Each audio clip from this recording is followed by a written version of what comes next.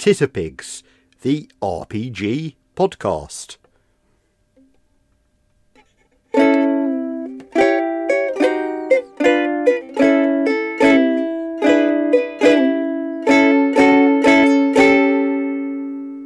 Am I getting paid for this one?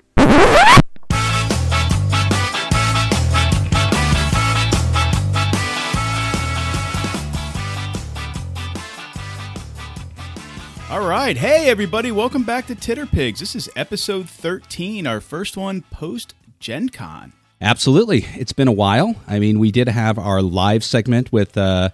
Oh, yeah, I forgot about that. Yeah, with our friends from Gen Con, where we kind of like gave a synopsis of our trip, and that was a lot of fun. So go to the Titterpigs YouTube channel to check that out. For those who were awaiting our kind of recap of the ENnie Awards, going over the winners as far as our picks, life happens. And so that's kind of run a little dry. And so we're just going to let that, Yeah, we missed the boat on that one. Exactly. So, but we are going to, continue onwards with other subjects and topics and interviews that we have coming up. What's been new with the Titterpigs? What's up with you, Keith? What have you been up to kind of since we had the little session with our mates from England and, Oh, my God. Two things with Keith. First, I still keep acquiring things post-Gen Con, so yay me.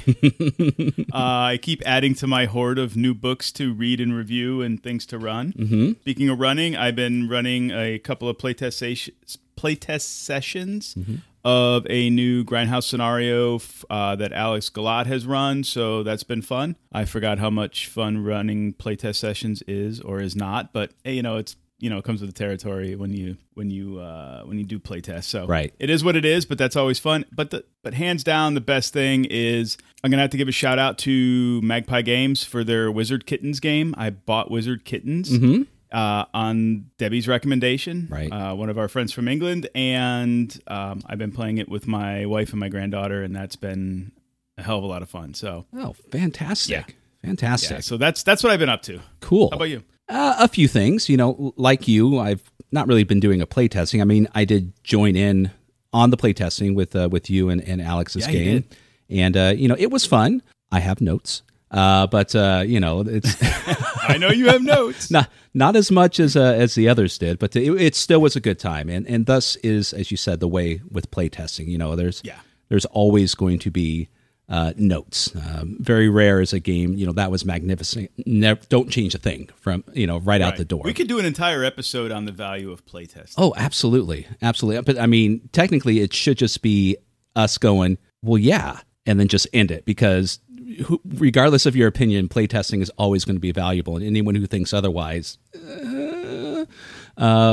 But anyways, so a couple things. I'm just going to back this mic up a little bit because I think I'm a little bit loud here. But what have I been up to? So recently, I downloaded the PDF for the Dragonbane, the new game from Free League, the reissuing of the Swedish kind of version of Dungeons and Dragons. I mean, it's a fantasy role playing game, but definitely right. Yeah, I downloaded it too. Yep, and definitely a different take.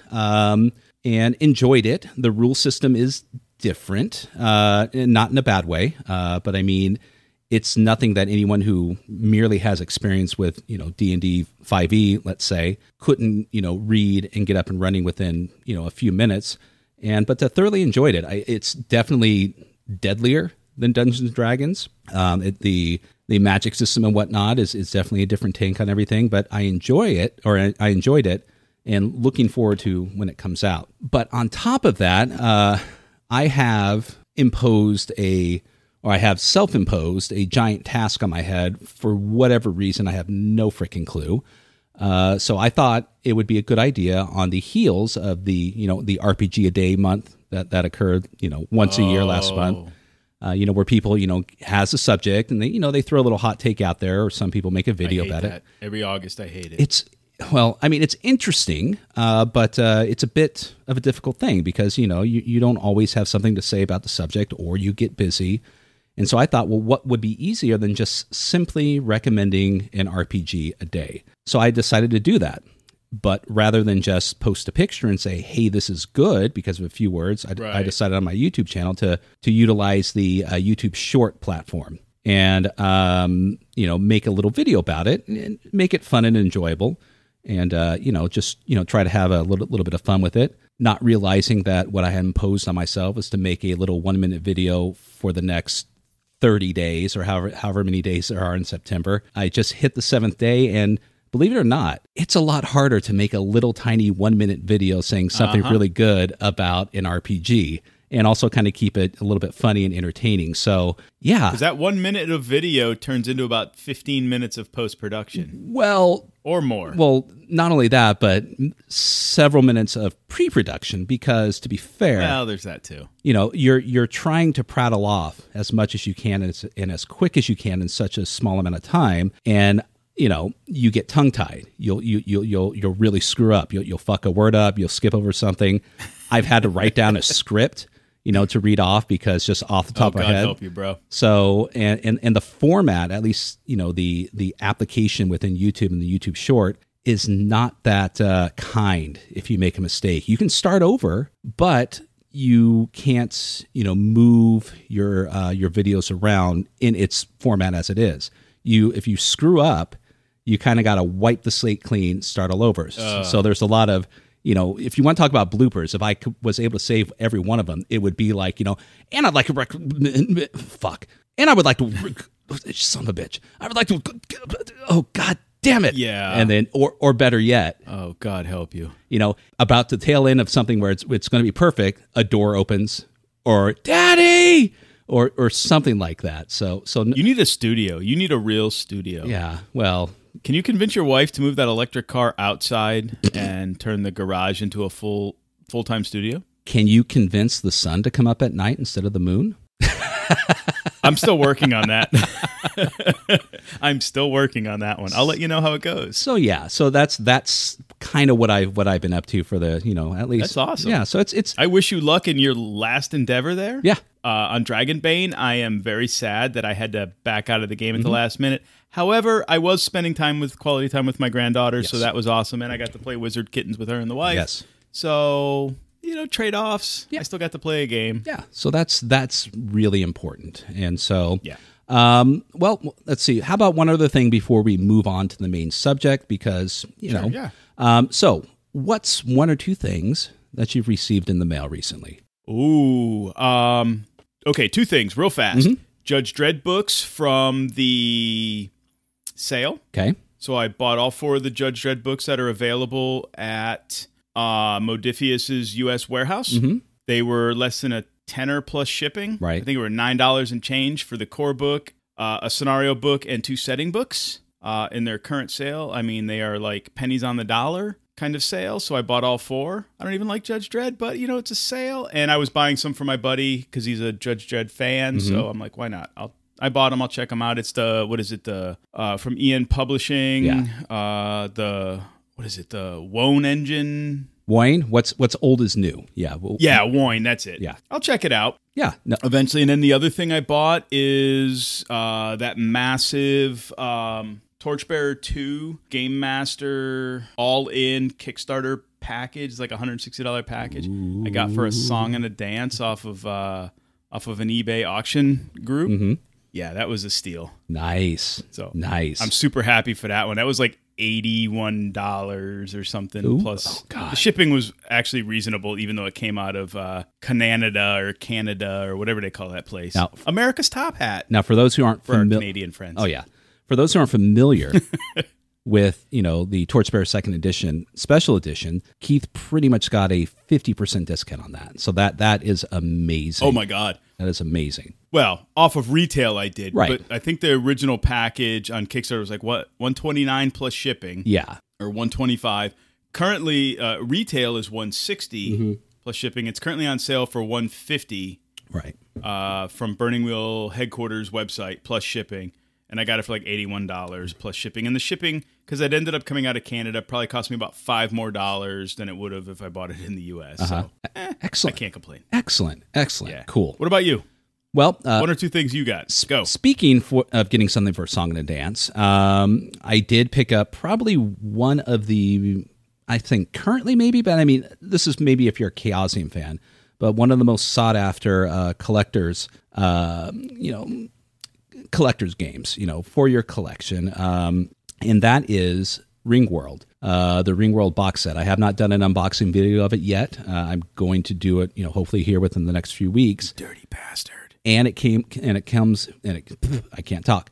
It came with the original dice. So there's the old school dice in the set. It's virtually unused. And the only reason I got it was just by luck. And I was just happened to be on eBay first thing in the morning and hopped on to, ending soonest. I'll look every once in a while and I'll sort by ending soonest. And, if there's a couple things that are still in there that 15 minutes left or whatever, and they're decent and no one's bought it, snipe it. Yep.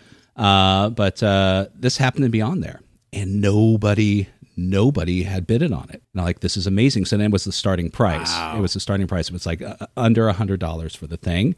And so I just, I bid on it. And of course, wow. and I waited because those things, a lot of people, what they'll do is, with the last 15 minutes left, all of a sudden, 85 bids come in. So I'm like, well, if I don't get it, at least. Oh, yeah. Bam, bam, bam, bam, bam. So, yep. yeah. So I'm not even. They come in a mile a minute. Yeah. Yeah. Not even going into a bidding war for this one. But just do it on a lark. And then, the last 5 seconds hit. And then it's like, congratulations. I'm like, holy shit.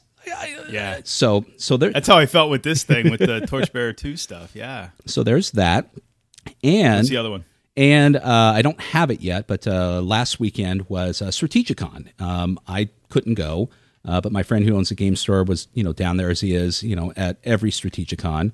And I had asked his girlfriend, who was there with him, would she mind going to the flea market, which is essentially where people come in, selling their used games and books and whatnot. The guy who was usually selling the old school stuff was there, and apparently he knows me because in asking, pricing for a couple of things that he had, she's like, "Oh, I know him. He's my best customer." So she pulled out of the stack. Nothing looked really that that neat. The Price of Freedom they had. He had a copy of Troll Pack, I think it was, but he was asking a ridiculous amount of money. But he had a copy of Elf Wars, the supplement for Elf Quest, and I asked her, well, how much is it? You're gonna send that to me, right? Sure, it's on its way. So I asked how much, and it was like, well, I think he's asking $30 for him. I'll only take 25, and he took 25 for it. And so wow. So that will be coming to complete my Chaosium ElfQuest collection. So I'm looking forward to that. So yeah, wow. So yeah, that's nice. Those are some new things that I got that I'm excited for. More as a collector than a gamer. Yeah, no, but, good haul, but good finds. So good finds. So yeah, so I mean, there we go. That's kind of what the Titterpigs have been up to in a nutshell, other than just everyday boring life stuff that we all deal with on a daily basis. Yeah. So what do you think? Should we get on to our main topic now? Let's do it. All right. We will see you over there.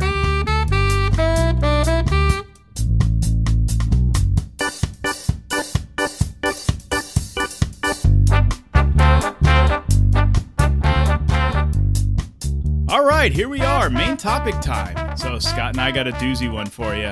We want to talk about what everybody else is talking about. We're going to take a little different angle. We want to talk about, Scott, what is it? Free League's Dragon? No, we're here to talk about OneDnD. We are riding the coattails of every other podcast and YouTuber out there, and thought that we would like to throw in our own 2 cents on the whole thing, but I think we're not going to have a original take on it, but it might be a bit of a different take because sure, we may touch on the playtest materials briefly, but we're here to talk about more the overall impact of what the path that WotC and likewise their parent company Hasbro are deciding to go with the Dungeons and Dragons brand, in the immediate, in the near future, and what it might do, to not just its customer base, but the other, the industry itself of tabletop role playing games and such. So why don't we go ahead and start with let's talk about the bear in the room though, or the gorilla in the room. Which one's the proper term, Keith? I always get that confused. I think it's called Elephant in the Room. Whatever circus animal. Let's talk about the zebra in the room. All right. Yes, let's talk about that chimpanzee in the room. So let's touch on the play test. I did. Okay, let's do it. For those who follow me, you've seen I did a couple tongue-in-cheek videos reviewing the play test material with my son and his friends. My son and his friends are age 15 or 14 to 15 years old. They are part of a D&D club at their high school, which now, after they did the rush for new members last week, there are over 100 members now. Holy shit. Right. It's absolutely insane. I mean, they literally, God. Every other weekend, there's a variety of houses and other locations that are running D&D sessions of anywhere from 5 to 8 people. Wow. It's crazy. But that is impressive. That's awesome. I'm jealous. So yeah. So if you want to get next generation's opinion on what they think about it, check those videos out. But look out for the crocodile.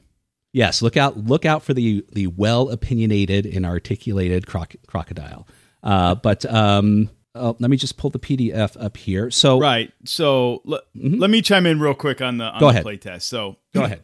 Keith hasn't read the playtest. I'm not going to read the playtest. I didn't do it when Pathfinder 2e was doing it. I didn't do it when D&D Next was doing theirs to come up to 5th edition. I'm okay with the idea of a public playtest. People love being involved in it. Mm-hmm. And I'm all supportive of anybody that wants to be part of this public playtest. However, we're not going to spend the bulk of this podcast episode talking about the big changes, because there are some big changes, right? In how D&D or OneDnD 6th edition D&D, whatever you want to call it, yeah, right? Because they called it D&D Next for over a year and then called it 5th edition. So who the hell knows what we're going to call this in the end? Well, Keith, you do know we've been informed there are no more editions. Yeah, I know what they said. I watched the video too. I actually did my homework and watched the video. The day it came out, in fact. But I just want to say, though, yes, there are going to be changes, but there are going to be constant changes to the playtest packet. We could talk about one thing about the playtest packet today, and next week a new packet could be issued.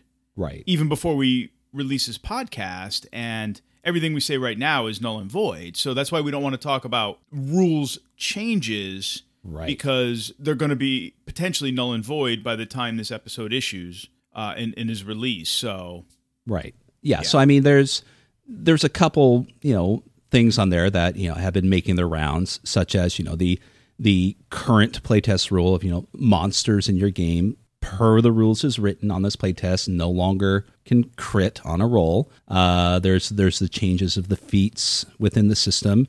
There's the addition of, how inspiration is handled. There's changes in how the dice are handled. What does a 1 mean as opposed to a 20? Critical hits and fumbles may or may not be officially part of the game. And so that's what a lot of people have been focusing on. And these are the people who actively play D&D. That's going to affect them or their table or other people that they're going to decide to play with. Not so much us per se, because I guess we should preface all of this with that kind of thing, right? Right. Yeah. Because Keith and I are not active 5e players. We do play 5e on occasion. Yep. I would say I run 5e for my son.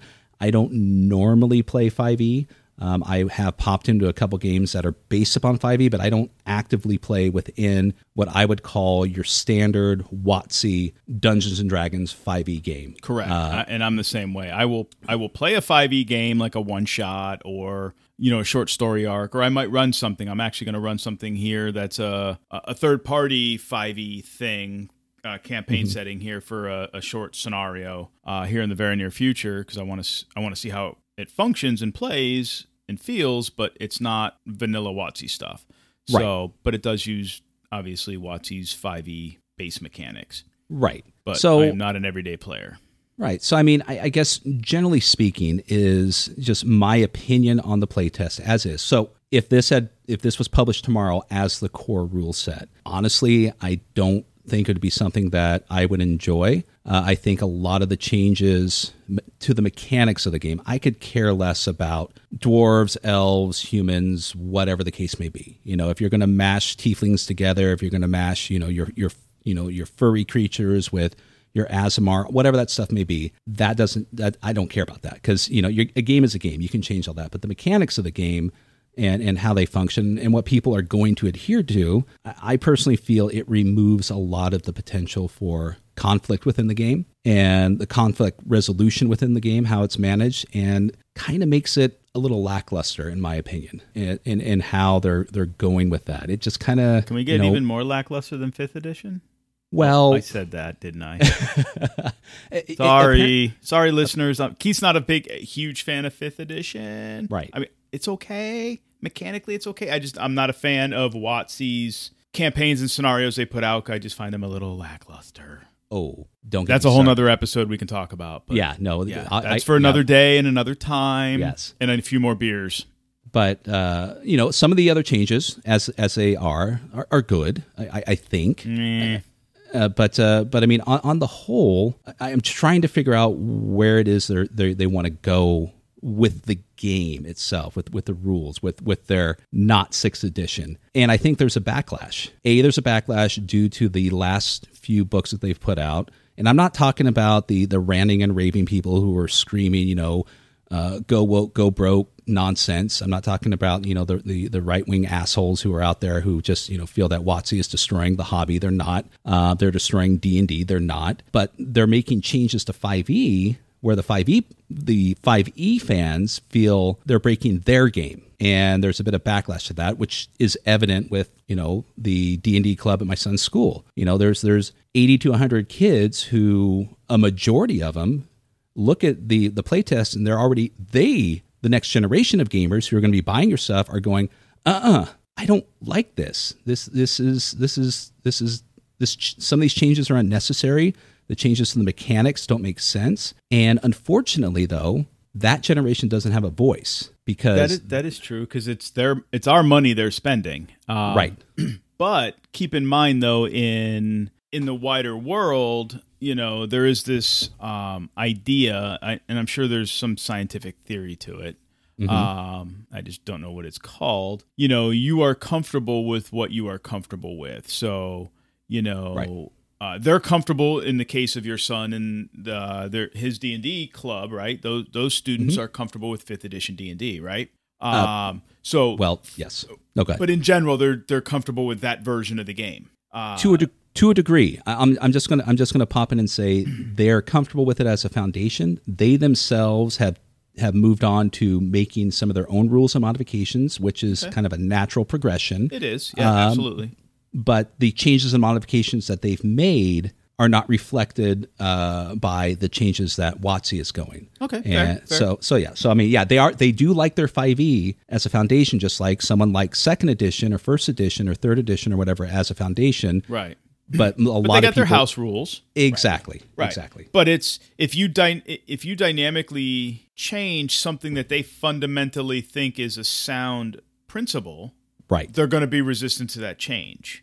It doesn't matter if it's in their D&D or if it's in the type of car that they like. If you dynamically change the way that the dashboard is oriented, like why are we calling miles per hour now kilometers? That's dumb, right? Yeah. They're going to be resistant to that change. Right. I see it every day in work because of the job that I have and who I work for, which we don't need to discuss. But a lot of times we change for change's sake just because somebody wants to get promoted. Right. It's literally for change's sake, and it doesn't make any rational sense. But a lot of times it's people just going, why do we have to change? We've been doing it this way for a long time, and we like the way this is. Right. So when there is change happening, people naturally get resistant to change, and I think that's a lot of what's happening. Think back to when Pathfinder did their, they had Pathfinder 1E was bloated. The whole market was saturated with their book of the day club. It wasn't even a book of the month club. It was a book of the fucking day club. Right. And all of a sudden they're like, put the brakes on. We're going to have an open play test for a 2nd edition. And everybody went ape shit crazy. Right. What do you mean? We don't need a 2nd edition. And then, half the world's like, oh my God, yes, we're so bloated with first edition. Let's fix first edition and let's have the second edition. You get 50-50 club here. And now everybody's kind of like, oh, okay, fifth or second edition is, it's not so bad. Keith still doesn't do Pathfinder because I don't need a PhD in mathematics to play. Right. We had the same problem when we went from 4th edition to 5th edition. We're going to, and people kind of acquiesced and accepted 5th edition. We're going to see the same thing here. Whether we like it or not, we can call this a 6th edition. We can call this OneDnD or Tiddlywinks D&D. I don't care what the hell we call it in the end. Right. Or no edition D&D, whatever it is, because they say everything's going to be backwards compatible, except you got to buy a new monster manual, DMG, player's handbook. Well, that's the thing, because I think what a lot of them are asking for is, not necessarily, they're not putting up a wall because of change, but like, we want to know why. There's a lot of these changes that are occurring that I'm sure they may be in somewhere in the designer notes, but, some of the ones where they're going, well, why does this need to be changed? Why are you changing this? If something isn't broken, what's the point of this? And like you said, it very well could be just someone justifying their job. Someone Well, their needs messaging right now is non-existent. Right. They need to look at other game companies, since we're talking about the mechanics right now, right? Right. They need to look at somebody like Chaosium, who has their designer diaries. Right. Or GMT Games, which is not even a role-playing game company. They're a war game company, and they do some general like Euro style board games from time to time. And they have a designer's diary series that they publish either in their house organ magazine or through their website or their email newsletter that talks about their design theories and design decisions, why they're doing what they're doing and what goes into it. But Chaosium's really good about that. Now it comes later in the design and development cycle. Right. But Chaosium's messaging right now, or sorry, not Chaosium, but D&D's messaging right now, WotC's messaging, other than that video they put out the other day, right? 2 weeks ago, as of this recording, 2.5 weeks ago, maybe, has been non-existent. Right. And or minimal. What's I mean, I said or minimal, or just, the occasional, tweet of don't worry, everything's going to be okay kind of tweet, Oh, that kind of. Yeah. But I mean, that's not keep calm and carry on. Yeah.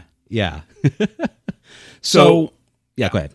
I was just going to say their messaging is they're not doing themselves any favors in conveying in terms of their platform messaging of why we need a new edition. I'm not saying we do or we don't. I'm not advocating one side or the other here with that we do or we don't need a new edition.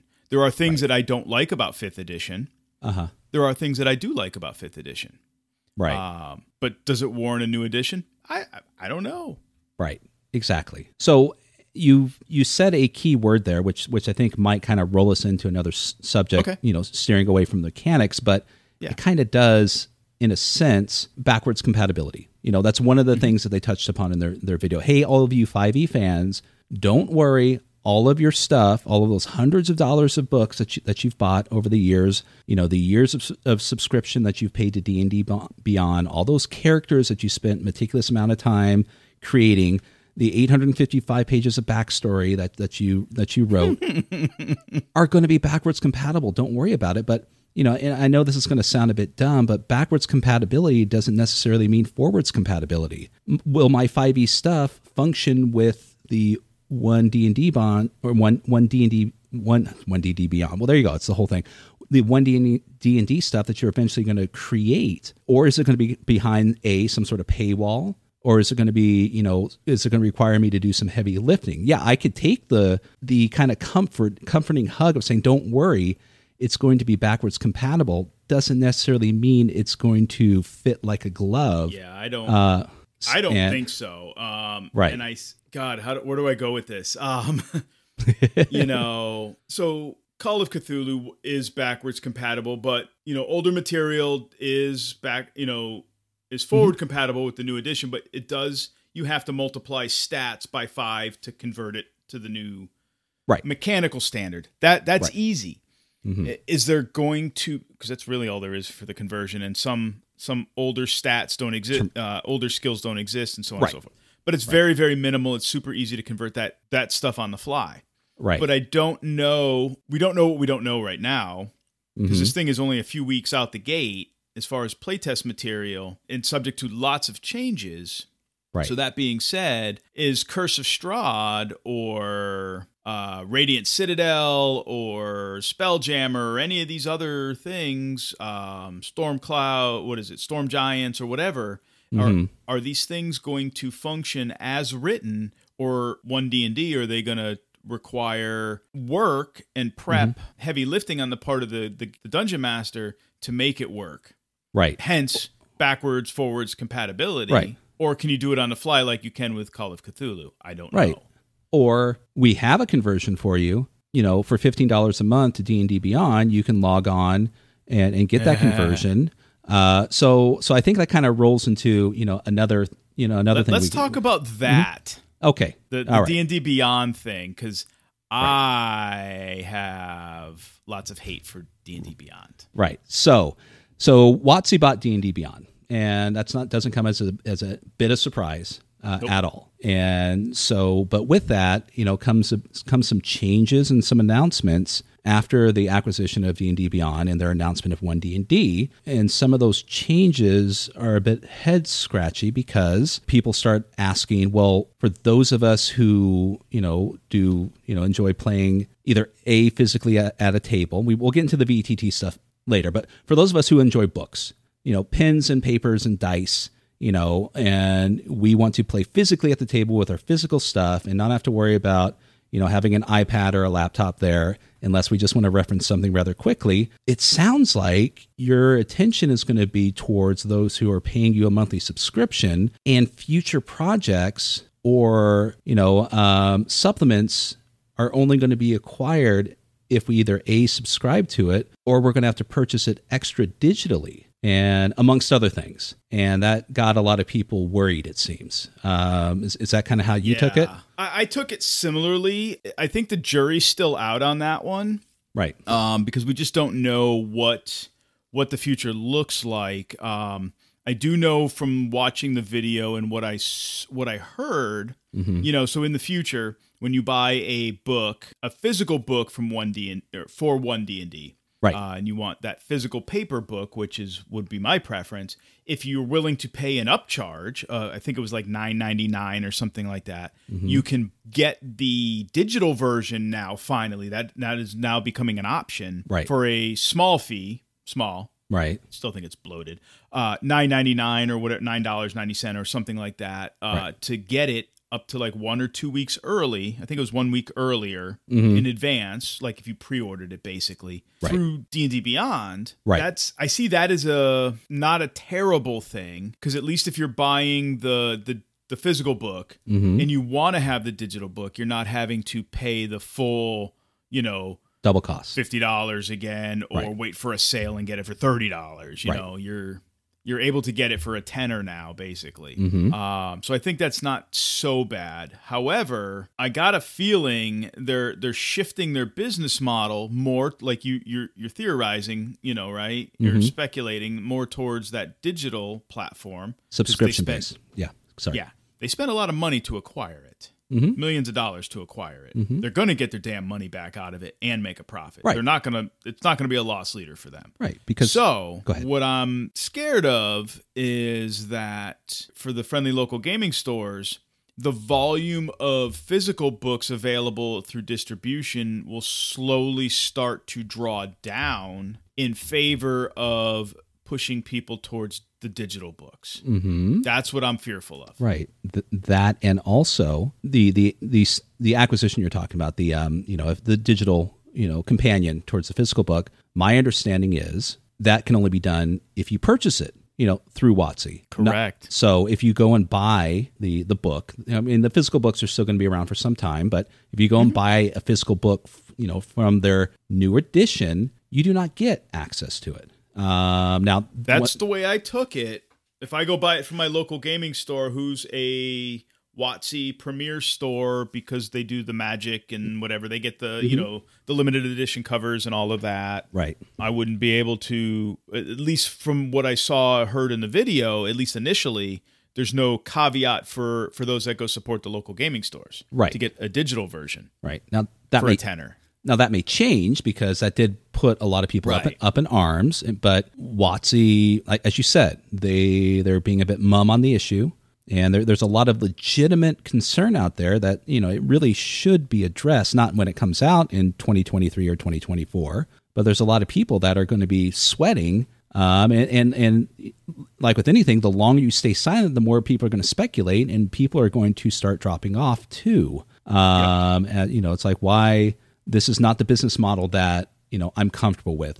And it's also predicated by the vultures of a similar business model, which is, the online gaming business model, a lot of the subscription-based stuff, a lot of the loot boxes, the pay-to-win games, all of these things that are generally designed to, allow those who, who have access to extra funds, they have access to premium content that, generally speaking, should be part of the game itself. It shouldn't be tiered off and, put behind a paywall for those who can't afford it. And that's another thing that people are kind of speculating about that WotC's going to do. I buy, Curse of Strahd 2, right? And I just, I get the book. I don't subscribe to D&D Beyond, so I just get the book, and there's fantastic. And so there's, you play the game, you're having fun, and then your players here, hey, guess what? They're coming out with, some additional content for it. Great. When is it coming out? Oh, it's not. It's only for sale on D&D Beyond. Well, I don't want to subscribe to D&D Beyond. Well, we want to play that extra content. Well, I don't, and the players don't subscribe to it. And so it kind of creates this odd scenario. You could get some animosity from between players and game masters if that does end up being the case, which we don't know that it will. Right. I can see that being the case with their virtual tabletop. Well, that's another... And microtransactions. That's another cheetah in the room. It's I prefer to call them groundhogs. So one of the most solid bits of information out there that there's really no speculating about is the virtual tabletop. Now, I know what they provided and they showed. Generally speaking, a work in progress. We all know anything virtual when it comes to video games or whatnot. Any presentation can change at a moment's notice, and the end product could look differently and function differently and all that. But the big thing about it is, one, it's being written in the Unreal Engine 5. And, for those who aren't aware of that, that's a beefy requirement for people who just have common every place computers. The functionality people have from just running a browser-based program from like Roll20, or even, some people who, are running things such as Foundry? Fantasy Grounds, Unity, and Foundry don't even come close to the graphic requirements of what that's going to have. But then that opens up another area of speculation of like, okay, wait a minute. So now I'm going to have to pay a subscription to D&D Beyond. If I want to, there's the freebie, but, anyone who's going to start, accumulating stuff and uses it, a lot, they have some sort of subscription of sorts. Sure, I can share my material with people who have, a similar account and whatnot, but still you're paying out of pocket. Is there going to be, extra materials that I'm going to be paying extra cash for that? But now my players want to play on this virtual tabletop. And so now I'm going to have to start building this engine, buying modules for that, and, or rebuying modules. But then I'm going to have to buy content for that too if I want to start creating something of my own. And at the end of the day, all that time that I put into creating this adventure isn't mine. The moment that it's not portable outside of that platform. No. And the moment I cancel my subscription, it's not mine anymore. All that money I put in, the moment that I don't really want to play online anymore or something else happens, it's gone. You don't have access to it anymore. I've got access to my books, but all this virtual content that that you kind of are paying $1 here, $15 there, $13 there, all adds up over time, and in a blink of an eye, it can go away, and there's absolutely nothing you can do about it. And so that's what a lot of other people are kind of like. Well, what happens if D&D Beyond? What if WotC decides 5 years from now we're going to shut down D&D Beyond? What happens if they just say, "Fuck it, we're done with it. It's a failed business model for us. We're going to shut it down"? Well, Keith, didn't you read that 85-page agreement, that you checked at the bottom of the box before you signed up for it? It's all in there. Nope, because I didn't sign up for it. No, I'm saying... so I don't give a shit if they shut down. But I mean, I'm saying when you do, or for those who have, and nobody reads that shit. I'm sure it's in there somewhere.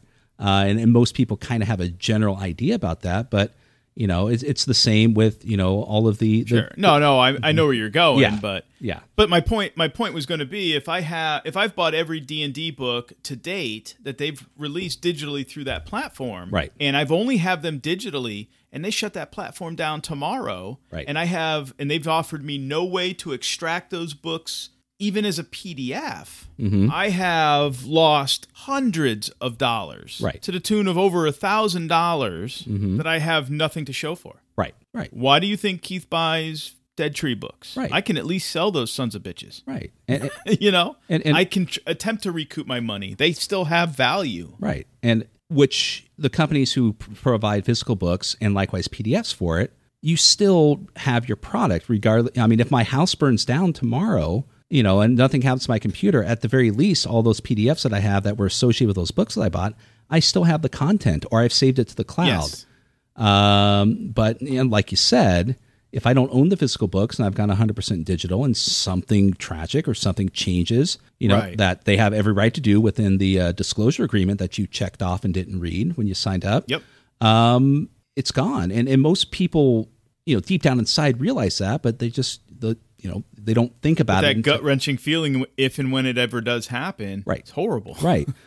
Yeah. But on top of that, they're still following. I think they're the only one who, generally speaking, still doesn't follow what is the functioning model of most of the industry, and that's we have PDFs to accompany our physical books, not a digital behind a paywall, that you can only access through your, if you sign up through us, and Right. and there's reasons for that I won't speculate upon, but for me, whatever the reason they have is not acceptable. There's no reason why that you can't have a PDF of any of the Dungeons and Dragon books through a bricks and mortar program, just like everyone else. None.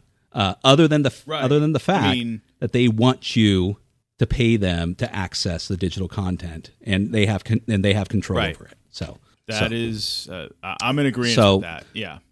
That is definitely the leader in the room. So there's a lot of corporate mumbo jumbo going on here. There's a lot of things that people are willing to kind of like overlook, I guess, or might be, and this may be a bad term, but maybe willfully ignorant of, or just generally ignorant of, and could care less. That makes up a lot of the core market of D&D, I suppose. Is it going to impact others within the industry? This model that they're going to, is it going to have a negative impact? Will it have a positive impact on this direction that they potentially could be going towards? God, I mean, that's a fair question. Both sides of it are fair to ask. I mean, I think, well, let's look at the local game stores, right? You and I both have a close friend who owns a local game store. So thinking of our friends who own game stores, I mean, what's the impact of if the shift is,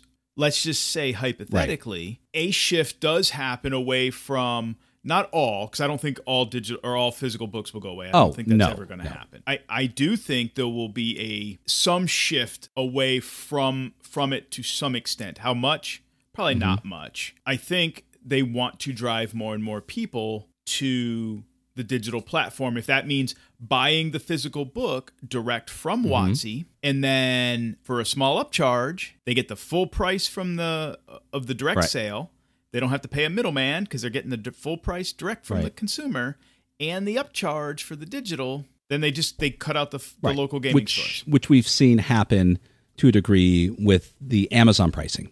Why? Right. Well, I mean, we see it when it doesn't matter who it is, Modifius, Cubicle 7, Chaosium, all the big players, all the small players, indie publishers, doesn't matter who they are. And nobody's exempt from that, from this next statement. Whenever a game company puts a game up for pre-order or initial offering, and you order direct from them, and there's some little incentive, whether it's a sticker, a bookmark, an extra PDF, a pre-order incentive, or whatever it is, and you order direct from them, they are getting full profit, and they're not losing any kind of profit margin by having to go through a distributor or deal with Amazon or any of those other big, distribution points. Right. That could have a direct impact, most likely negatively, but if there is some retailer incentive for those books to be bought at a retailer, and then there's a coupon code in the book or something to get the digital through D&D Beyond, I don't know. That Right. has not been mentioned, And so who knows? It depends. I would like to see Sure. it go that way. It depends. It depends on how many people make a stink about the situation, because let's be honest. Everybody Right. make a stink, because we need to keep those local game Absolutely, stores in business. because let's be honest. For Without them, WotC can go fuck off. Well, yeah, but for every person who says, I only buy from a friendly local game store, there's another person who says that, but they don't, because Right. why go out and spend $50 when I can get it for $25 online? I mean, that's. Yep. And I get it. I mean, it's not your job to keep a business afloat, but if you can and you can afford it, that's where you should be doing your business, without question. Yeah. Yeah. Do I buy everything from my two local game stores? No. Do I make it a point to go to each of them periodically and buy something? Yeah. Absolutely, I do. Yeah. So I mean, the impact also of the D&D Beyond and the virtual tabletop, offering is going to have an impact on the virtual tabletops that we use. The Roll20, Foundry, Fantasy Grounds, all of which, if I'm not mistaken, do provide licensed products from WotC through their platform, and they've got to be sweating right now a bit because I would imagine. Where's the incentive other than just, adding a few couple coins to the giant pile of money for them to still provide them with the license to do something that they exclusively want, your customers' money for? They don't. So here's the incentive as I see it. Because they're licensees, they are giving WotC a cut. So I don't think WotC gives two shits on how they get the funds. Mm-hmm. Right. So if you and I want to play Curse of Strahd through Roll20 or Fantasy Grounds or what have you, one of us with a license goes and buys the module. WotC's going to get a cut. So I don't think it matters to WotC what platform we play Curse of Strahd on. They're going to get their cut when we buy that module. So I think in the long run, I don't think it's going to have an impact on that, because they're not going to care. But customer base, though. Because, Oh, no, I was going to say it may not have an impact on their licensing of their products anymore. They'll still let them, sell their products, but the potential loss of customers. Why should I use Roll20 when WotC has the new Shiny? When they realize that the new Shiny can't run on their computer. That's not it. That's not everybody. But yeah, that's the other thing. But still, if your computer could run it, and I have this wonderful, 3D dynamic lighting stuff, shit that I don't even need to set up. I just have to buy, certain things, point and click, drop it in, and I'm good to go. I don't have to worry about all of the middle management aspect. Yeah, till everybody realizes that you have to not even the server, every client connecting to it, whether it's oh my God, Fantasy Grounds, right? Because it's client server based, right? Same with Foundry's client server based, right? But Roll20 is web based. So whether it's client server based or web based, but if you yourself have to have a machine that can run a graphic intensive 3D environment to generate the visuals that it showed us in that video, assuming that it looks like that, holy shit. That's a $3,000 to $4,000 machine in today's prices, because everything's still so expensive. I'm not going to sack this machine, even though I should, because it's old. I'm not going to go spend $3,000 or $4,000 on a machine. You know how many game books I can buy for that, and how much more fun I can have than to buy a machine just to play D&D? No, thank you. Welcome to not being the target demographic, though. I am not the target. You know what? We could have said that up front. We are not the target absolutely, without question. I mean, we are. We're having opinions on what the big story is, but we both get off my lawn, you little we bastards! Don't fool ourselves one iota. We know we're not the target demographic for what it is we're going for. But as mentioned earlier, they need to make note, because their target demographic currently, they're eventually going to move on, and their next target demographic, i.e. my son and his friends, who are fixing to get their first jobs and start spending their own they're money. Not happy. I mean, let's be honest. A lot of they're not happy with the direction that it's going, and if they're going to ignore that, which they've done in the past. I mean, they've definitely done that in the past. I mean, their last few D&D little get-together sessions, were generally set for the 21 and over crowd. Their little get-togethers they've had a couple years ago, to announce new products and whatnot. God, yeah. But they will be, card-carrying members of the workforce, and they will have money to spend, and they may not want to because, you didn't listen to them. But yeah. Yeah, well, they'll have to pay that price. I mean... So, yeah, it's... Mm-hmm. We'll see. We'll have to see what now. Let's kind of bring us all back to kind of where we were at the beginning, because we're getting long in the tooth here. But we don't know what we don't know. There's just a lot we don't know. Yes, the packet has been dropped. The first of the playtest packets has been dropped. Right, the Unearthed Arcana packet. We've seen one video. And they've been mum is the word pretty much, other than a few rando tweets. So we just don't know a lot. Like, we don't know what their messaging is. It's non-existent. We don't know who their target demographic is. It's haven't all over said, the place, yeah.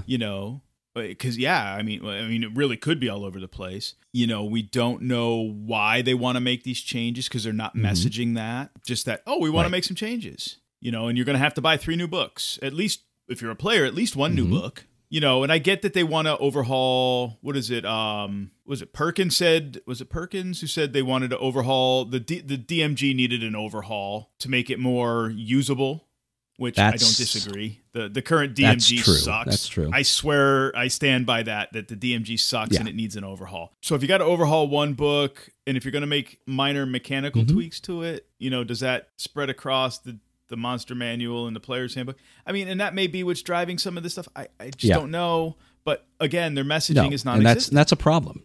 I mean, that's a big problem. I mean, a lot of the changes that they've announced seems disconnected and vapid to a certain degree. It's almost like, look at this wonderful stuff. Aren't we awesome? We are so awesome. Boop, and then pressing the stop record button and putting a out of town messaging on their emails. They need to be messaging like retailers. How is this new product going to impact them favorably? Is there drive to push people to a digital product? If it is, how is that going to impact retailers? Is it going to change the quantity of books available in distribution? Is it going to increase, decrease? Are consumers going to be able to get a code to get the digital book if they buy from their retailer, their local retailer, versus buying from Amazon? Does that incentivize to go to the retailer versus buy from Amazon? I mean, it's just, so they got to do some messaging. I don't know. I think on a whole, my interpretation of it is not necessarily they're making the wrong choices or making wrong decisions. It just seems their focus on it is a bit narrow.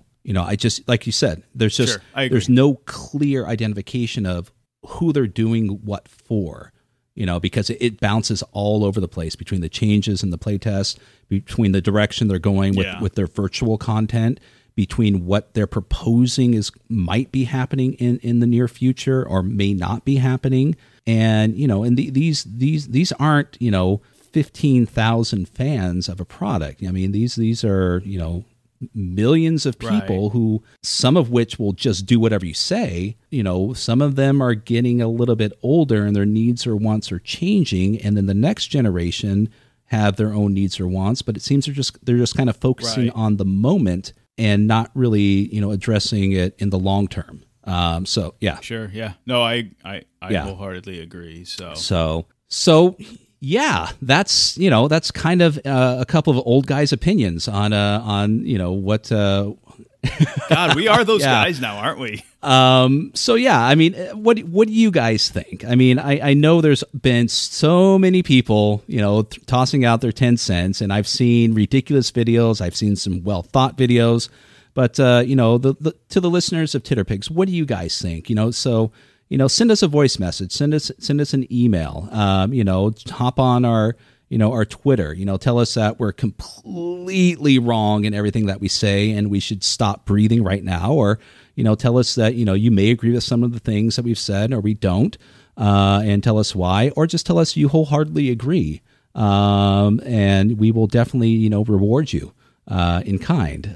Yes, we are not above bribing people, to listen to our podcast. So, Scott will right, totally exactly. bribe you. Exactly. So there we are. So, well, I think, we've prattled on enough about this. So what do you say we run over to our next segment and just, say adieu?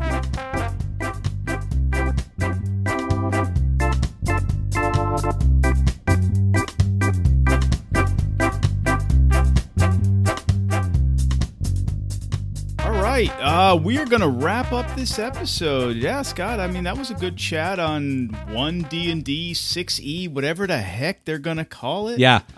I don't know. Yeesh. It feels good. I feel like I've been, it's been a while, so we haven't had a moment to stretch our podcasting brain and have a discussion. I know. It feels good to be back in the studio, man. Like, yeah. It's stretch out the muscles. It's a bit of an exercise. It's kind of like, it's kind of like lifting weights and you haven't done it for so long that you put too much on and you're kind of struggling a little bit to kind of, I was in the gym today. I was struggling. Yeah. Yeah. So, but no, this is a good workout. It's a good workout, and hopefully it comes off as such and not just us breathing. We are officially two old guys now. Get off my lawn. I know. So no, it was a good chat. Yeah. I think talking about it was good to get some of those pent up points off of our chest. Mm-hmm. I feel a little better. Right. Little cathartic exercise. Yeah, exactly. Yeah. So what do we have coming up in the future for Oh my God, we got a lot of things. Mm-hmm. What do we have? We are going to bring on Pat Mooney from Flagbearer Games to talk about Nations and Cannons. Mm-hmm. Speaking of 5e and D&D, they have created a 5th edition campaign setting, so we're going to bring Pat Mooney on to talk about his campaign setting. Mm-hmm. Don't know if it's just going to be him or some of the other design team, but at least Pat Mooney. Mm-hmm. I think we managed to arrange to get Kenneth Height on. Yes, that was one of Scott's finaglings. Yes, the one time I'm actually being rewarded for having a bit too much rum and getting snarky on Twitter. So, hey, sometimes those things work out. And subject-wise, I think one of the things that we're going to touch base on also, aside from having guests, is player etiquette. And how to be a good player. There's a lot of stuff out there of, DM responsibility, DM this, GM that. But I don't think there's enough people who kind of turn the mirror on themselves and say, am I a good player? Am I treating those around me? And likewise, this wonderful, wonderful person who's taken the time out of their busy life to entertain me and dance when I say dance. We'll be touching base on that hopefully in the near future. And we've got a few other cards up our sleeves. Mm-hmm. We're still kind of putting some final ink on the little bits to kind of work out some final details. So we're not gonna divulge those quite yet, whether they be people or topics. But we are working a few things. Good, because I have no idea what you're talking about. But go on. No, but I do. Excellent. But we're working a few. We when a few irons in the fire. Yes. So we are working a few things for your listening pleasure. All right. When you get the chance, if you could, listeners, if you can go over to anchor.fm/titterpigs and we have that message button. Smash that button, leave us a voicemail. Just remember it's in like 60-second increments. But if you'd like to have us or tell us a topic you'd like us to talk about, you can leave us a message there. Whatever you want us to talk about, we're happy to entertain people you'd like to hear us interview. Right. Bring on the show as guests, topics you'd like us to talk about. Or if you'd just like to leave us a comment about an episode or something you agree with or disagree with, don't forget to just smash that button, leave us a message. Excellent. So now's the point where the music I selected to ride us off into the sunset will slowly fade away.